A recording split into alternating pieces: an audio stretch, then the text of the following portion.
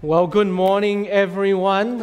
If you don't know me, my name is Kier, and we usually live in North Africa, but we're here with you still for the next month and a half. I've got to say, daylight savings is a confusing deal because yesterday, my wife told me that we were supposed to gain an hour of sleep, and then I woke up this morning and looked at my clock and I just lost an hour of sleep. So we will wait expectantly for the next half of the congregation to come in the next hour.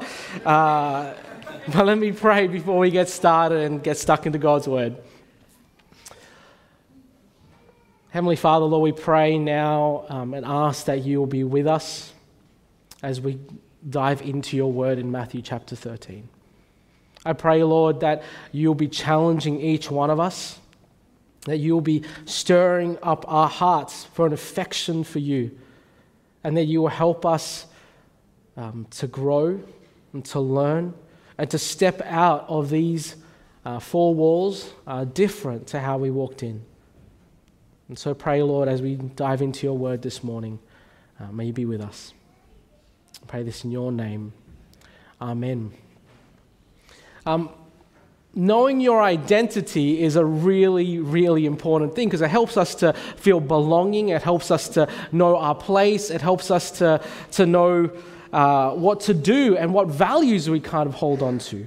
Our identity is so important for us.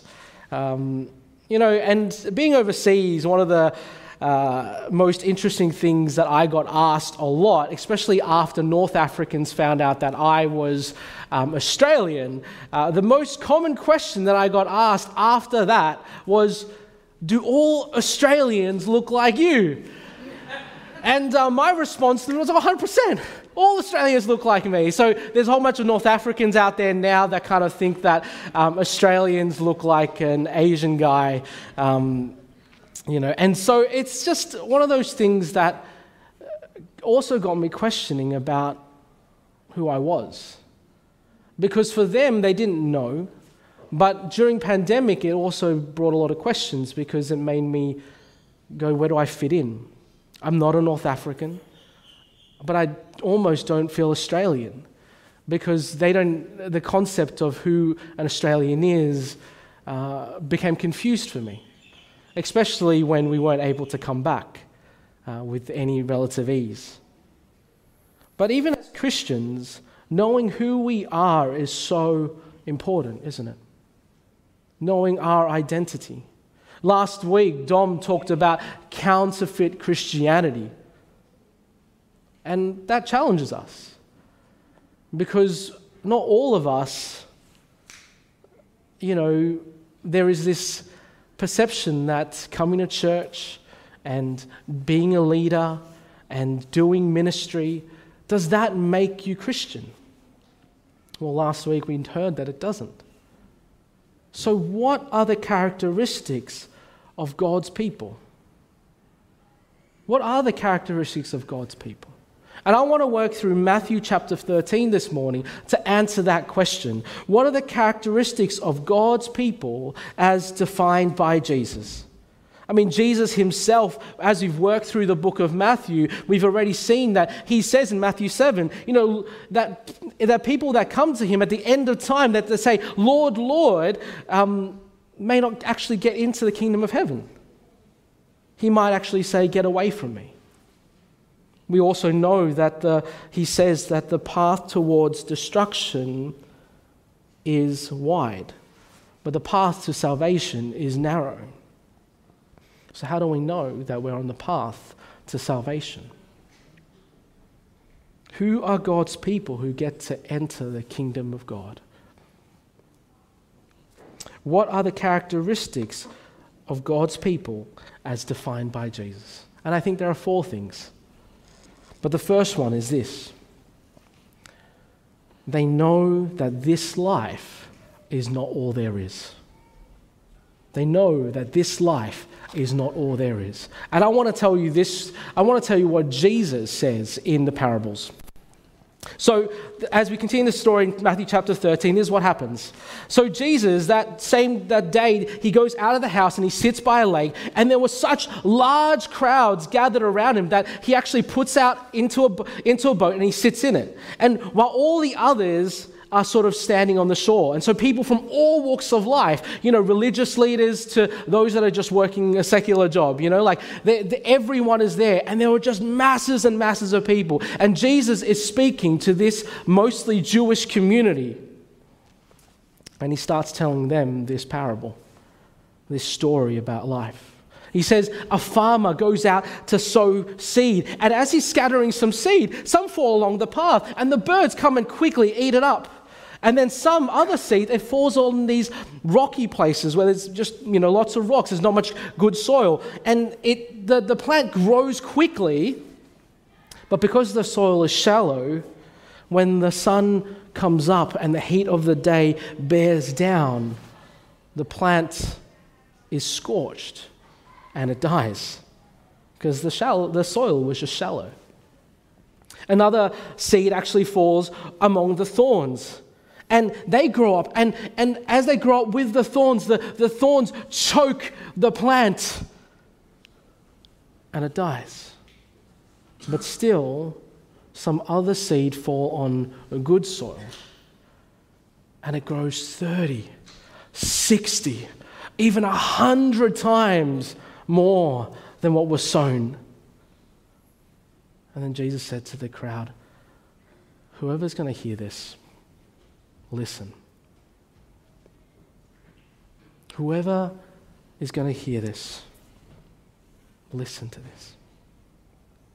The disciples come to him afterwards and go, why are you kind of speaking these stories, Jesus? And then Jesus goes, well, because, the knowledge of the secret of the kingdom of heaven, it's actually been given to you, but not to them.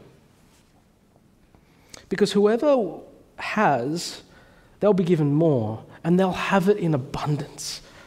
But whoever doesn't have, even what they do have will be taken from them. And that's why I speak in parables. Because even though they might see, they won't see. And even though they have ears to hear, they actually won't hear. I mean, this is what it's like, what it said in the prophets of old, Isaiah. It said that, they'll be ever hearing, they won't understand. They'll ever see, but they won't ever perceive, because this people's heart has become calloused. It's become calloused. They don't want to hear with their ears. They've closed their eyes. Otherwise, they will hear with their ears and see with their eyes, and they'll understand in their hearts, and they'll turn. And I would heal them. But blessed are you because you hear and because you see. Because I want to tell you that so many people of old have come before, and people who lived for God, righteous people, they long to see what you see, but they don't see it. And they long to hear what you hear, but they don't hear it. Now, let me tell you what the parable of the sower means. You see, when anyone hears the message that was this message about the kingdom, they don't understand that the evil one comes and it snatches away what was sown in their heart. And that's the seed that was taken by the bird. That was the seed that fell along the path. The seed that falls on, hard, rocky soil, that refers to somebody who hears the word and at once kind of receives it with joy. They're just so happy about it. But because they have no root, they only last a really short time. When any type of trouble or any hardship because of what they believe in comes, they just go away. Then some seed that falls along the thorns, that kind of refers to someone who hears the word, but because of all of this life's worries and the wealth and deceitfulness of it, when that comes, it chokes the word and they become unfruitful But some seed, they fall on good soil. And that produces a crop 30, 60, even 100 times more. Whoever's going to listen to this, listen to it. Well, that's the end part of that particular part of the story that Jesus told in Matthew 13. What are the characteristics of God's people as defined by Jesus? Well, they know that this life is not all there is. You see, the reminder in these verses is that there will be a whole bunch of varied responses to the gospel message, to the good news of the kingdom that's going to come. Some will be really enthusiastic about it, but some will just completely outright reject it. There'll be those that hear it, they don't want to listen to it, and there'll be those that, because of all the other pressures from the outside, just choke it away. And they just say, no, it's not for me. But even though not all will respond, there'll be some that do. And the harvest will be rich and it will be beautiful. But the warning for us here in this story, the warning for you and for me, is, are you finding your satisfaction in Jesus? Or are you finding it here in the comforts, security, and stabilities and the sense of belonging here in this world? You know, one of the things that I heard about an African man from Kenya who came over to Australia, who was a believer. He came over and he looked at the church here in Australia, and you know what he said? He said, I don't know how Christians in Australia do it. Because you have so much that you almost don't even need Jesus. So much takes you away. In Kenya, I have to trust God every day with everything. And even in that, God is good. But you here in Australia have just so much. And God isn't good for you. Is Jesus enough for you? And it's not that those things in terms of the good things here in this earth are bad. And it's not like they're bad because God has given those to us. The problem comes when we start to make those things ultimate. As if those things were meant for us and only for us. And we make those things more pleasurable, more enjoyable than God will be. More stable than God will be. I'm talking about the house. I'm talking about the car. I'm talking about your job. I'm talking about your health. When those things become more important, more satisfying than Jesus. When you start making those things ultimate. You know, when the challenge comes is when God takes those away. Is your joy still in Jesus? Or what about persecution? What about when we in Australia, maybe in a number of years' time, start not just getting ridiculed because of Jesus, but we start getting spat on? We start losing our jobs. We might even lose our life. Is Jesus your everything in those moments? You see, the heat of the sun when that bears down, when persecution comes, is Jesus enough? Or when you get that new job, or you get that new house, is that ultimate? Are you finding your security, comfort, stability, satisfaction in the present to find that stress-free life? Maybe some questions that will help us think through this a bit more. What is your prayer life so that you're focused on? Do you pray?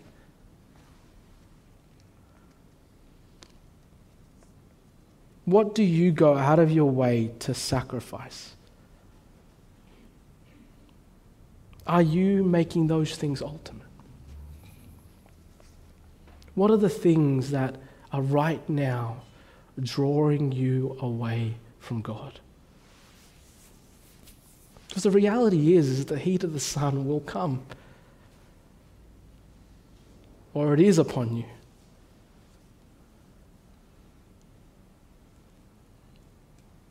What are the characteristics of God's people as defined by Jesus? Well, they know that this life is not all there is, and they don't find their comforts, security, stability, and hope in the present. And secondly, they know a future kingdom is coming that brings harsh realities. They know a future kingdom is coming that brings harsh realities. And this is what Jesus says in another parable, in another story. So he said that the kingdom of heaven, the culmination of all that is to come, is like a man who goes into a field and he starts sowing some seed. But while everyone was kind of sleeping, an enemy comes in amongst the sowed seed and actually starts to put weeds down among the wheat. Weeds that almost look like wheat. And then he goes away. And when the wheat starts to kind of sprout and come up and it forms a head, and then you can actually see the difference between a weed and a wheat, the owner's workers, they'll come and they'll say, didn't we kind of plant really good seed? Where did these weeds come from? And the owner would say, well, someone who hates me has done this, an enemy of mine. And the workers kind of go to him again, well, do you want us to pull them up? Do you want to just yank them out? No. Because while you're kind of pulling up the weeds, you're probably going to uproot the wheat as well. So let them both grow together, and at the end, we're going to harvest it, and then we'll tell the harvesters, take and collect the weeds, put them into bundles, and burn them. And then take the wheat and bring it into my barn. And then the crowd that was with Jesus when he said this, they went back into the house, and the disciples come to him again, and they go, "Kind of explain to us this parable of the weeds. I don't get it." And so Jesus goes, well, the one who sowed the good seed is the one who's promised to come, the Son of Man.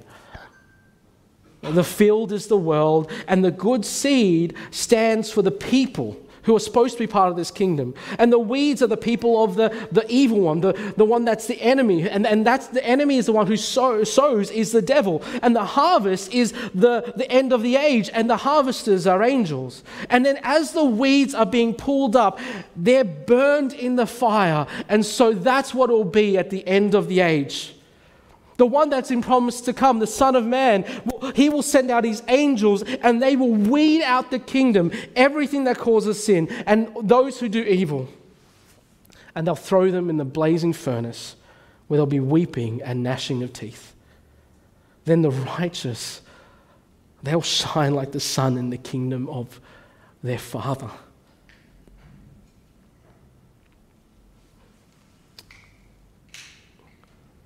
Whoever has ears, listen to this.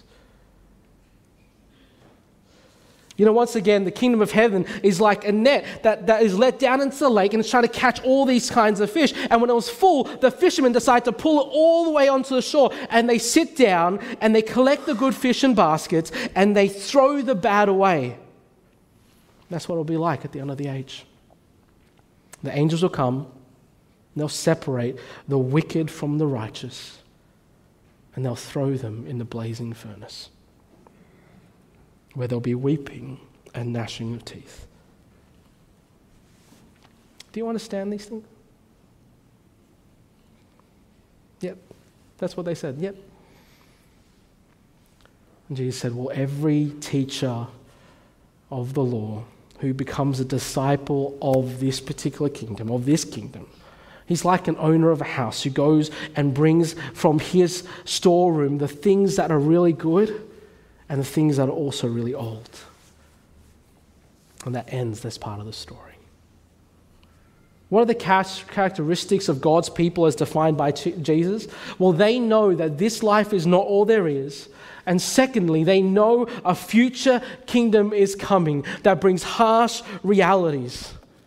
There was a movie called Don't Look Up recently, and it was really just about, supposedly this comet was going to come, and Leonardo DiCaprio, and I can't remember the female actress, but they're kind of scientists who are trying to tell the world, there's this comet coming, the planet's going to completely be decimated, but the common slogan amongst the world was, don't look up. If we don't see it, it's not going to happen. When I think about it, I can enjoy what is presently here without thinking about what is to come. People rather seek pleasure in the present because they don't want to think about things that are outside of their control. And the question for us that we need to answer is that are we aware of what's coming and think about eternity rather than what is present? Thinking about the people around us, those that don't believe, the culture around us, they prefer to get whatever we want now and not even think about what is to come. This message that Jesus speaks right now forces us to face the reality that sin is serious and God doesn't take sin lightly. Our rejection of Him, our running after other things, seeking our own kingdom rather than seeking Him. That's what God hates so much. The worker asks, should we pull the weeds up now? No. Give them time. But there will be a day when the weeds will be thrown into the fire. See, this message as Christians shouldn't drive us to fear. But it should drive us to our knees knowing that God has sent a Savior to us. That we have a hope into the future. But the other thing that it should drive us to do is to recognize that there is a world out there that does not know Jesus. And there is an urgency so that they might come to know Him. There is a reality that in eternity without God, without the good things that God has given us, the absence of anything good is a reality for so many people in the world.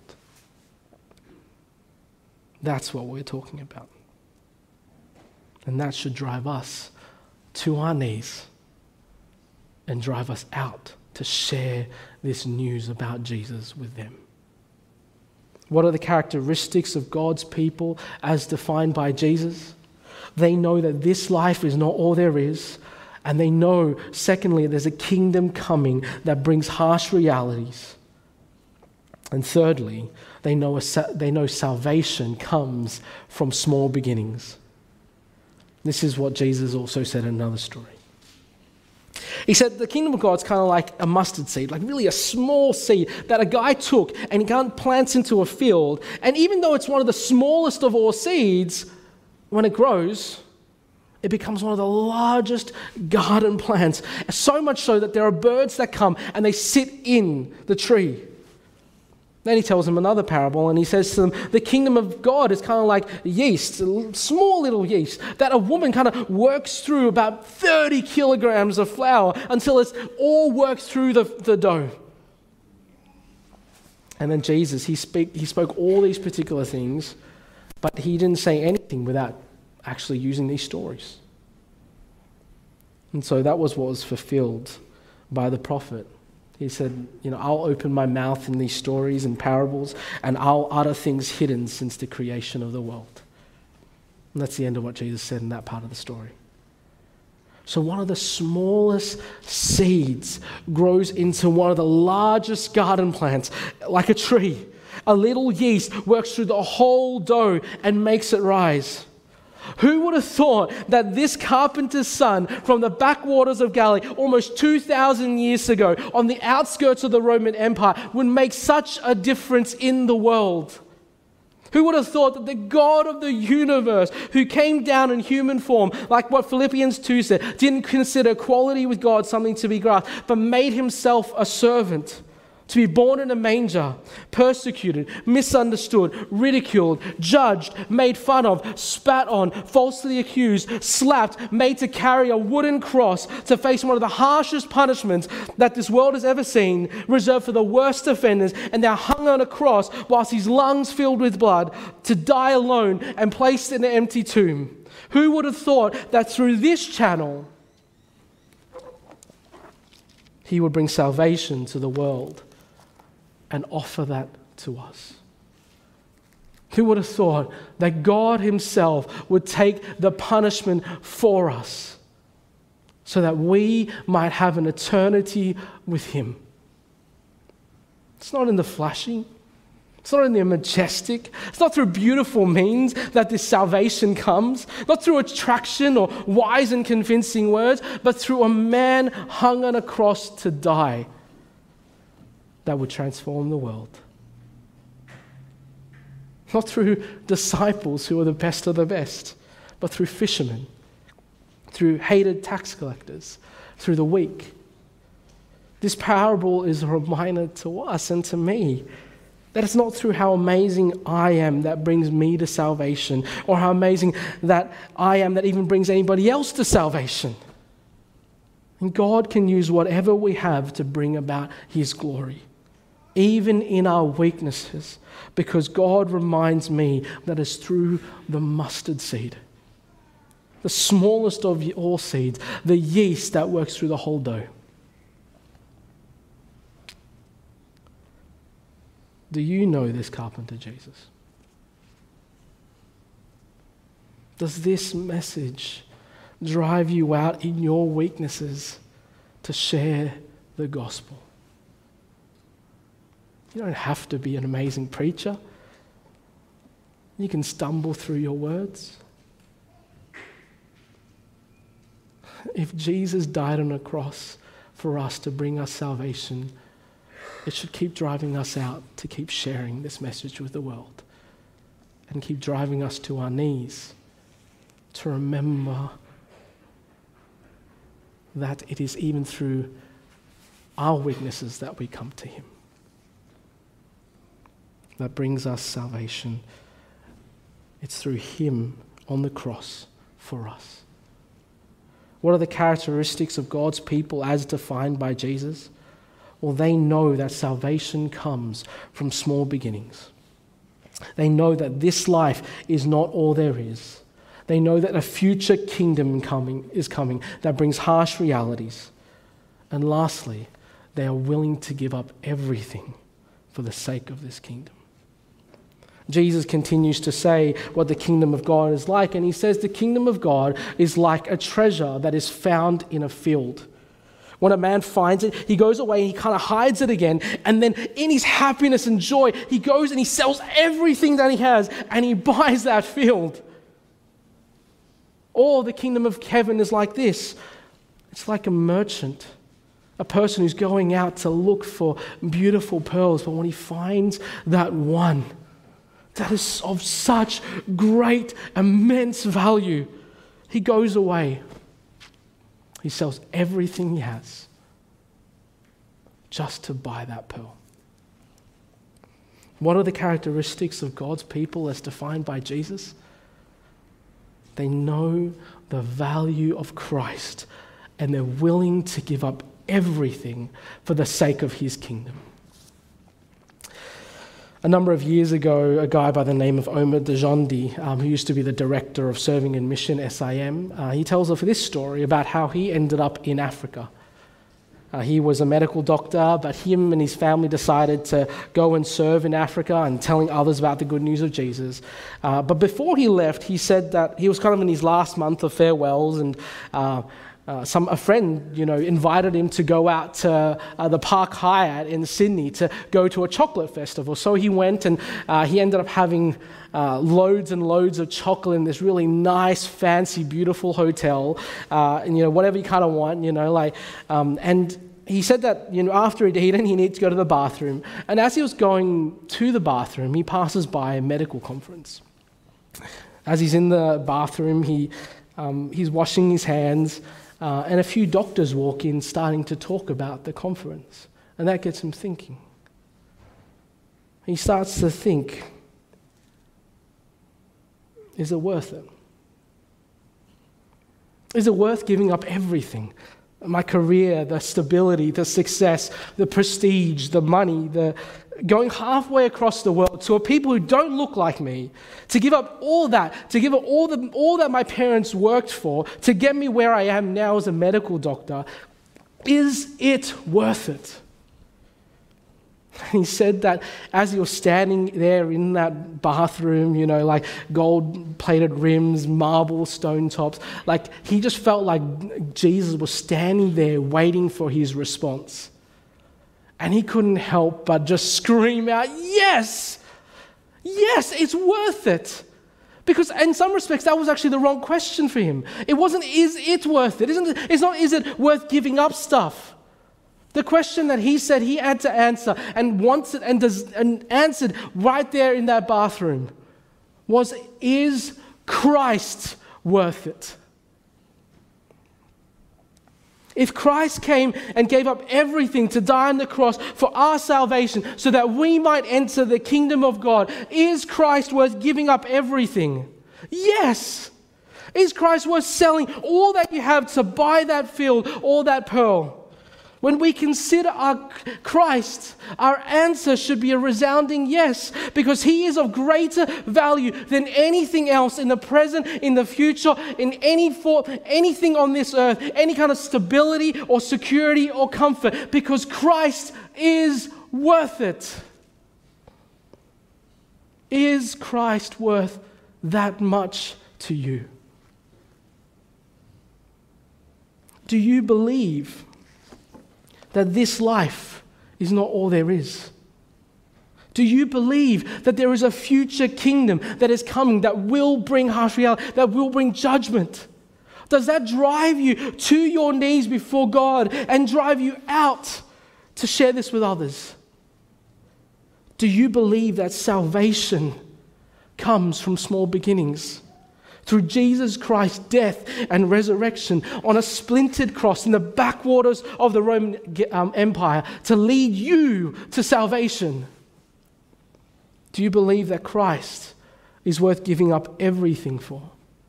That you might be willing to follow Jesus wherever that might take you, to the ends of the earth, to your neighbors, to your friends, in the midst of persecution, in the midst of suffering, to give up your dreams of a house and a car,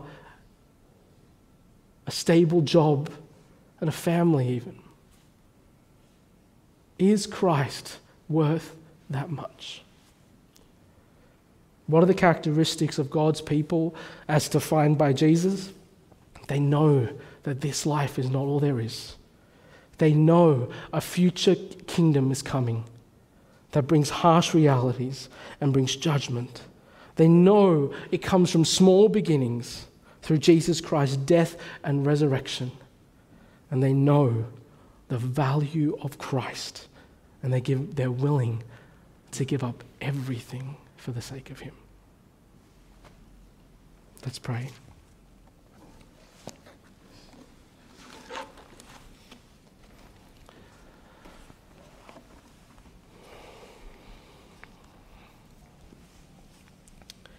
Heavenly Father, I pray that you would help us, each one of us, to heed the warnings that you give, even in this passage. That we don't live comfortably with what we've just heard. That we recognize that there is a judgment coming. That we don't find our comforts and security and stability here.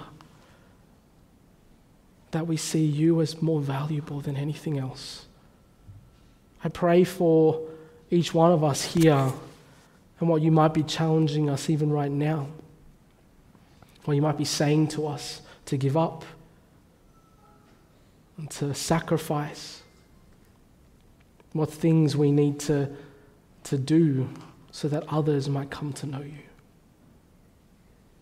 I pray that you will do what I can't in challenging and stirring hearts with an affection for you. That you are worth more than anything I pray that this congregation will know that, and it will drive them out because they want to see you made known and glorified in their lives. I pray this in your name. Amen.